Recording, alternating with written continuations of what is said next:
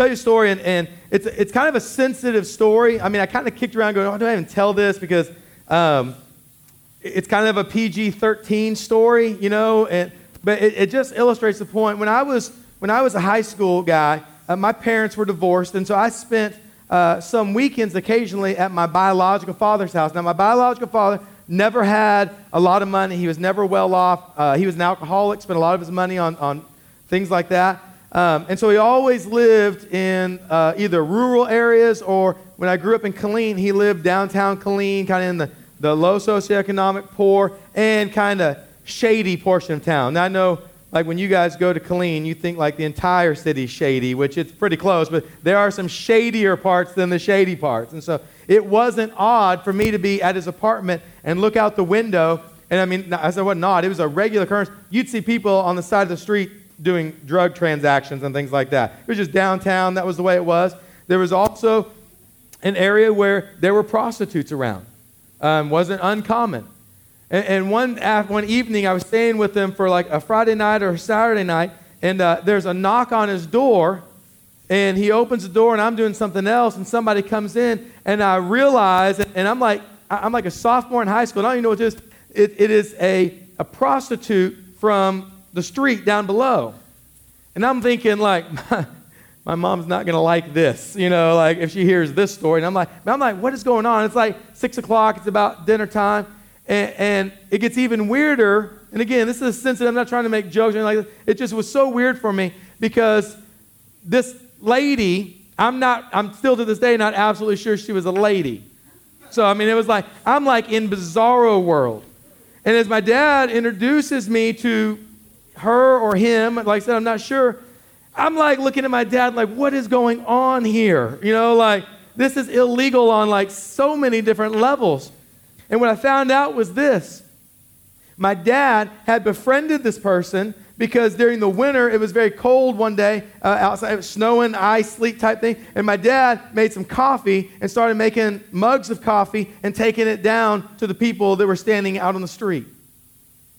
And they had become friends. And there wasn't anything illegal or shady going on in this moment.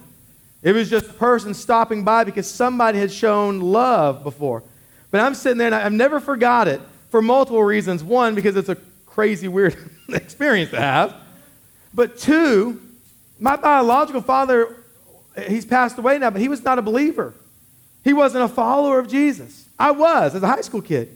And I remember that this indelible moment because I'm looking at this guy who doesn't really care about Jesus or things that Jesus, doesn't read the Bible, doesn't do those things, but he's showing love to somebody that the rest of the world, the rest of that community would call unlovable. It was a person that nobody cared about. And here's this guy who, not because of Jesus, just because of a morality, I guess, inside of him, stepped out to love. And I've never forgotten that because it was this Holy Spirit moment where God went, you know what? If he does that without me, how should you live and how should you love with me? I've never forgotten it. It's something that stuck in my mind. One of the things we're talking about tonight as we close out the series is this. If you live like Jesus, if you're going to really live like Jesus, you're going to have some relationships with people who don't believe like you believe. That's just the truth. If you're going to live like Jesus, we're going to see this in a passage here in a second. If you live like Jesus, you're going to have a relationship with the people that don't believe like you believe. They're not going to do what you do. They're not going to act like you act. They're not going to talk like you talk. And it's going to create, or possibly more than likely will, create some tension and some problems in your life. One of the things that's going to be at stake is your reputation. If there's some people at school, you know, we asked you to pray about what class God would choose for you to make your 8. Some of you might have picked one and, you know, it was easy. But some of you got one, you went, man, God's called me to this class, and this is the one I'm intentionally thinking how to love. And there's a person in my 8 who's a quote-unquote bad person. It's a person that I don't think would ever come to church. I mean, the only reason why they'd come to church would be like to burn it down or something like that. You know, and you're like, oh, why'd you call me to this? They're a person that I don't connect with. If you start loving that person and you start spending time with that person, your reputation may change. Because we are identified by other people, for right or for wrong, by the people we hang out with. Let me give you an example. On Friday nights, and I love high school football. I love high school football more than I love the Longhorns and more than I love the Dallas Cowboys, which is hard to believe. And so I love going around. We go, a buddy of mine and I, we go all over Texas watching football games on Friday night, but we always go to at least a Georgetown game, an Eastview game, and if we have another student that's playing, if they're playing at Round Rock, something like that, and they say, hey, I'm playing, and we're going to go to one of those games to see them. But there's one game I'm never going to. And it's this Friday night. I'm never going to the Georgetown Eastview football game because for me, I'll tell you what, because for me it's a lose-lose situation. Because here's what happens. When I walk in, I got to make sure like I'm not wearing blue or I got to wear like green, you know, because somebody's going to go, oh, you're cheering for them. And I've had people say, well, why don't you go spend halftime on one side and the other half go the other side? I said, because what's going to happen? When I walk into that gate, someone on the other side is going to see me going over there. They're never going to see me going to the other side, and they're going to have this thought, oh, he doesn't like our school. He likes that school. And it's not true.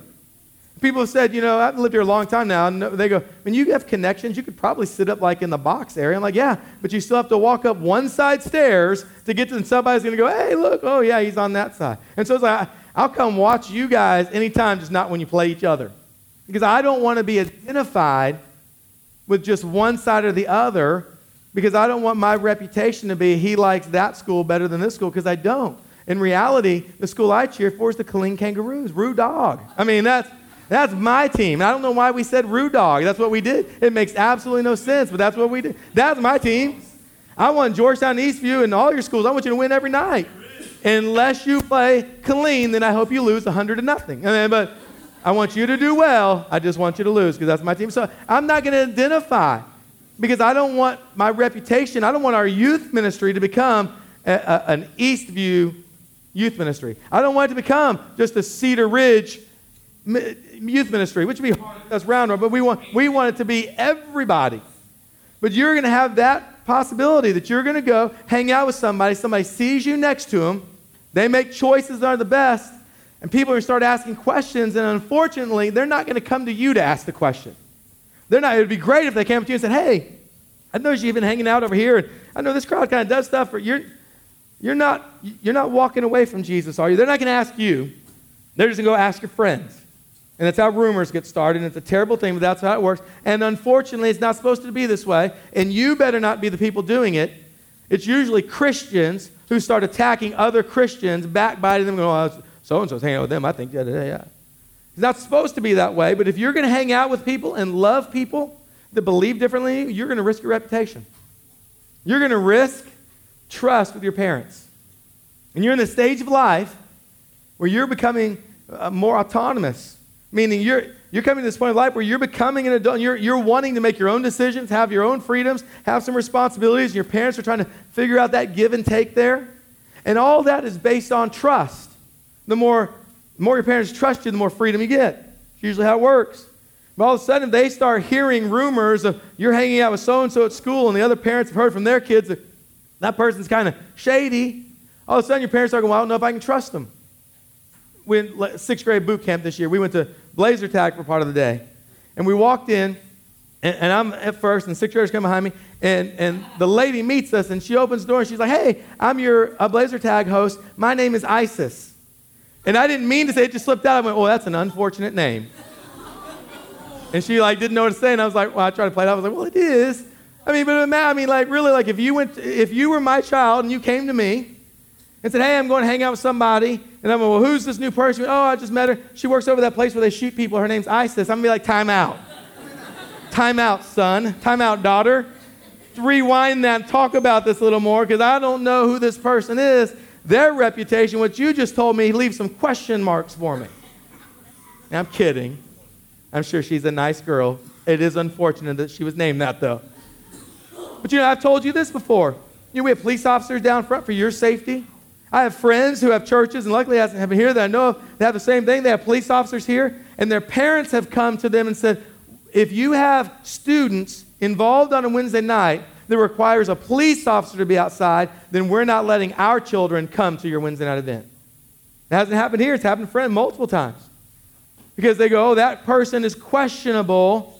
I don't want my child hanging around them. You risk that. You better be very upfront in your communication with your parents if you're going to love people who believe differently, act differently, and do things differently. than you do. But the scariest thing that you risk, the tension in there, is temptation. Because everybody wants people to like them. We all want to be loved. We want to be accepted. And in this time of stage of life that you're in, it's kind of heightened. It's like on steroids. And as you start hanging out with people and you become friends with them because you're loving them and they're different than you, and they start saying, hey, well, why don't you come do this? Why don't you come be a part of that? Then you kind of get this, I don't want to say no because then they won't like me. I won't be their friends. And all of a sudden the temptation level rises because you've loved some people who believe differently than you believe. That's something you got to wrestle with if you're going to live like Jesus did. It's hard. My brother and I and some guys, big UFC fan. I love mixed martial arts. And I had a friend that years ago in Georgetown owned a restaurant, and it was a restaurant bar down on the square in Georgetown. And he would buy the UFC fights that cost like $55 or something like that, $65, which I'm broke, I can't afford. And he said, hey, you can come and watch them. And we thought, man, that'd be great. Let's go, a couple of us guys, and we're going to go, and we're going to get to know some other guys that love mixed martial arts. And we're going to build some relationships with some guys. We're going to love some people that are outside of our comfort zone. They're outside of our youth. All my friends are like in our youth ministry. You get some friends that don't believe like I believe. My oldest brother went with me one time. Now, my oldest brother, he's been sober for about 7, 8 years. This was early on. He'd been sober for about a year or so. Had a long life of drugs and alcohol that God brought him out of. But he goes with us to that event, and we're watching the fights, and there's people around. Well, there's lots of alcohol and things around. And for him, that was a huge temptation. To go love people who were different than him was hard for him. He had to back out at that point. He said, I can't come do this. Now, for me, alcohol's never been a temptation to me. Growing up with an alcoholic father, didn't ever want a part of it. So I can go to that, where that bar was, and watch the fight and meet some guys, have my Diet Coke and my fried pickles. I mean, that was good, But he can't because the temptation was too high for him to be around people who believe differently. Now, could he today, 8, 9 years later? Yeah, he could. But at that point, he couldn't. You got to realize that. There's going to be some difficulties if you live like Jesus lived and start loving people and building relationships with people who believe differently than you. I want you to look in the Bible. Look at Matthew chapter 9. I want you to see this because our other option, if we don't live like Jesus lives, is just to huddle up with just Christian friends all the time. And we kind of live in this Christian bubble, and we never know anybody else. And really, we don't become salt and light like Jesus calls us to be. But I want you to see this passage in Matthew 9. I'm going to read it, and I'm going to backtrack through it, talk about it, and then I'm going to give you some things to overcome these obstacles we just talked about. Matthew chapter 9, verse 9. It says, as Jesus passed on from there, he saw a man called Matthew, or some Bibles say Levi. Same guy, just two different names. As Jesus passed on from there, he saw a man called Matthew sitting at the tax booth, and he said to him, follow me. And he rose and followed him. And as Jesus reclined at a table in the house, behold, many tax collectors and sinners came and were reclining with Jesus and his disciples. When the Pharisees saw this, they said to his disciples, why does your teacher eat with tax collectors and sinners? But when he heard it, he said, those who are well have no need of a physician, but those who are sick. Go and learn what this means. I desire mercy and not sacrifice, for I came not to call the righteous, but sinners. So let's go back and kind of just see what's happening here. Jesus is why, and Matthew is a Jewish man. Okay, and this is very important. Matthew's a Jewish man. He actually is the one writing this story in the book of Matthew. He's a tax collector. So what that means is he's a Jewish man who works for the Roman government because the Roman government runs the entire land, and they collect taxes from the Jewish people. Now, what we understand, the way that Matthew made a living was doing something probably like this. He went up to Allison. He said, Allison, your taxes, the Roman government, I know, and Allison knows, her taxes are $100. And so he'd go, hey, you owe us $120. Because 100 is going to go to the government, 20 is going to go to me. And if she says, I'm not paying that, he calls the Roman soldiers to arrest her for not paying her taxes. So here's a Jewish guy working for the Romans who run their country. The Jewish people don't like the tax collectors because they look at them as like traitors to their own country. So Matthew has very few Jewish friends. And he doesn't have a whole lot of Roman friends because the Roman government looks down. He's just like a hired hand. He's just one of the people that they rule over. He's not hanging out with Rome. He's got, only friends he has are the down and out friends. Now freeze that so you know that's happening. Now here's the other thing. Jesus is a rabbi. And Jesus, the way the rabbinical tradition worked is Jesus and all the other rabbis would have people, disciples, who would want to come follow them. It would kind of been like college. And so you tried to hook up with a certain rabbi, and there'd just be a certain limited number of spots. And so if you got in, then your family helps subsidize that rabbi's ministry. Well, as Jesus rolls around, he comes up, and here's Matthew, who missed out on all that. He's got a great paying job, but nobody likes him. He doesn't have any friends except a bunch of guys that are like him. And Jesus, the teacher, this is a very, very important moment, very socially accepted, great position. Jesus comes up, and Matthew doesn't say, Jesus, could I quit what I'm doing and come follow you? Could I come be one of your disciples as you go around? Because that's too prestigious. Matthew just sits there and walks by, and Jesus stops, and he's like, Matthew, come follow me. It's like Harvard walked up to you, or even better, Howard Payne came to you and said, hey, Caitlin, you're enrolled. Let's go. Let's start class right now. And Matthew's like, I'm in, because my world has just changed. And so Matthew goes, and he and Jesus and the disciples, they go to Matthew's house, and they have this party. And Scripture says in verse 10, Jesus reclined at the table. The way that happened in those days is they ate like on a low table by the floor, and you sat on the floor and kind of leaned back and you ate. So this all that's happening is they're having this dinner party. But it's all Matthew's friends, who are all down and out people. They're not socially acceptable. They're seen as sinners. They're the bad people. And as they're doing that, the Pharisees, the religious people, the church folk, they look in and they're like, why is this rabbi, why is this teacher of great influence hanging out with these guys? I mean, he could be hanging out with the social elite. And even if he didn't want to hang out with the social elite, at least just go spend time with like the good common people. You've chosen the dregs of society to hang out with. And the Pharisees, they can't figure this out. Why would you do that? Because it's going to mess up your reputation. Jesus, nobody's going to listen to you. You hang out with these lowlifes. Why would you do that? Hang out with the good Jews who worship God, not the sinners and the tax collectors. Makes no sense to them. And then I don't know what happened, but they started asking the disciples. And in verse 12, it says, but when he heard it, I don't know how Jesus heard it. I don't know if the Pharisees worked their way into the party and they were overheard. I don't know if the disciples came back and like said, hey, the Pharisees are talking. Maybe Jesus used his God powers and heard. I don't know what happened, but Jesus catches on to this, and Jesus makes this statement. He says, those who are well have no need of a physician. I mean, you ever been to a hospital just to hang out because you were bored? No, it makes no sense. And when I was in college, I was in this car wreck, to save you all the details. I was in this car wreck, and it was pretty bad. Totaled my car. It was bad enough that when my dad came and saw the car, my mom was left behind. And I'll never forget this. He said, I'm really glad your mom didn't come, because she'd have lost it because of the way that car looked. So he said, hey, I want you to go to the hospital. I want you to get checked out. So I go to the hospital. They take me out there. Hey, you're fine, but just for precaution, we're going to give you this foam neck brace. I got a picture of a guy. That obviously that's not me, even though we dress about the same. I had one of those like foam neck braces, and they're like, here, you need to wear this for the next several weeks. And I'm like, I am not about to walk back to college walking around looking like this guy. And so I'm like, yes, sir, doctor. And I walk out, take it off, throw it in the back of the car, never to be worn again. I didn't even want to go to the hospital when I should have gone, right? I mean, nobody wants to go to the doctor. Even when I needed to, I didn't want to go. And Jesus makes this point. He says, listen, nobody goes, or the doctor's not here for anybody but sick people. And Jesus making this point to the religious leaders, you expect me to go hang out with all the people who are well. I came for the people who had great need.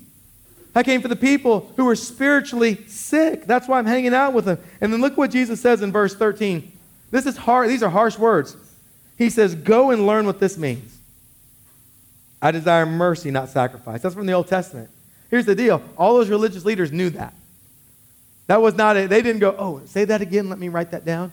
As soon as Jesus said it, they went back to where they'd read it multiple times in the Old Testament, where God says, I desire mercy, not sacrifice. Where God says, I'm less concerned with you showing up on a Wednesday night and raising your hands and singing, and I'm less concerned about you giving to an offering to help people in need as I am about you having mercy with people that you're sitting next to in class.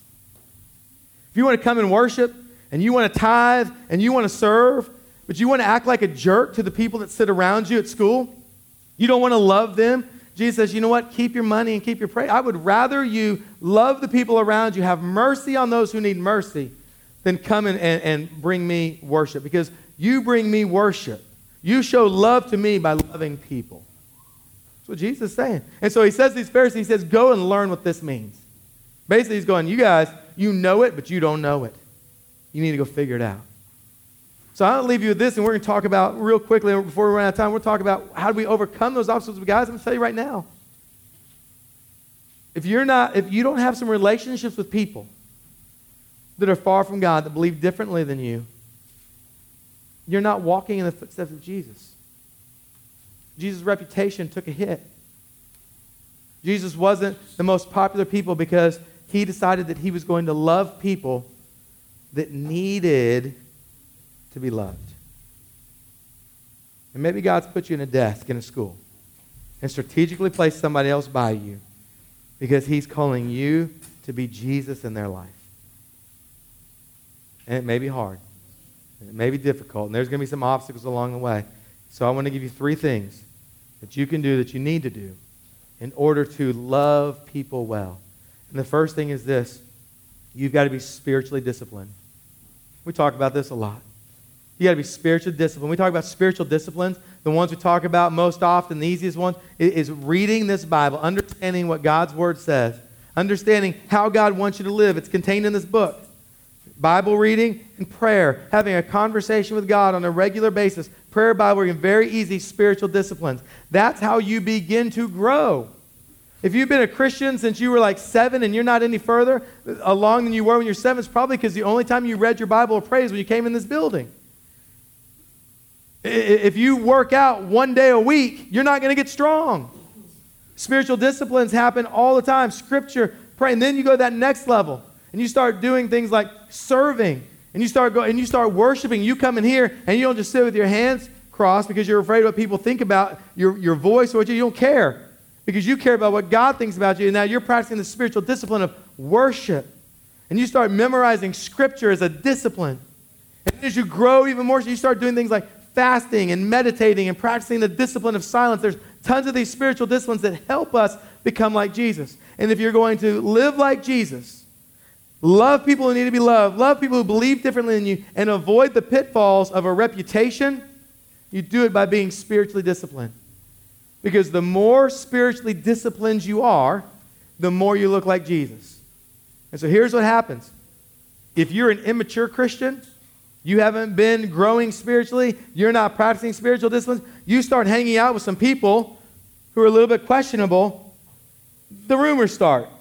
Because they don't know. But you know what? If you're on campus and you're in the Word every day, people, you pray, God's beginning to grow you, people take notice.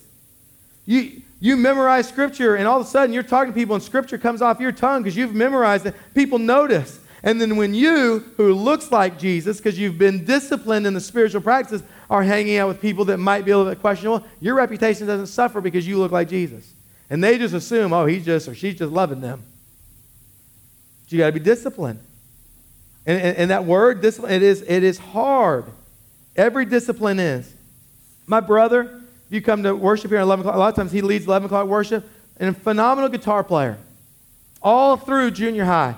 Every day he played that guitar. When I was in my 20s, I decided I wanted to learn the guitar. He bought me one. Gave it to me. I started trying to practice. I played the guitar for about 3 hours and I sold the guitar. Because it made my fingers hurt. It was hard. I didn't even know how to strum. And I was like, I'm done. And he was like, man, you can't just quit now. You don't learn to play a guitar in 3 hours. He said, I spent years.